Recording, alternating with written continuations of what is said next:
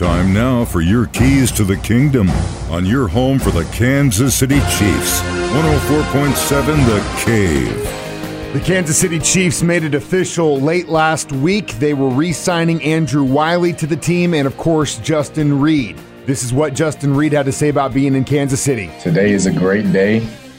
I am so excited to be here in Kansas City. I can't tell you all the emotions that have been going through my head whenever the pen hit the paper and be a part of what the organization, everything that we have going on in this city. It's really exciting for me. It's really exciting for my family.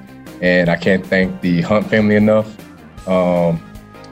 Beach, Coach Reid, Spags, the entire organization of the Kansas City Chiefs. I'm excited for this, and I can't wait to get to work. I had a few options, but really when it came down to it, and you took the financial bit of it does play a role too.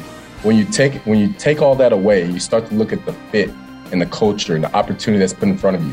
I want to play for a championship caliber team. I want to play in a system that I thought would fit me, would be able to highlight my strengths.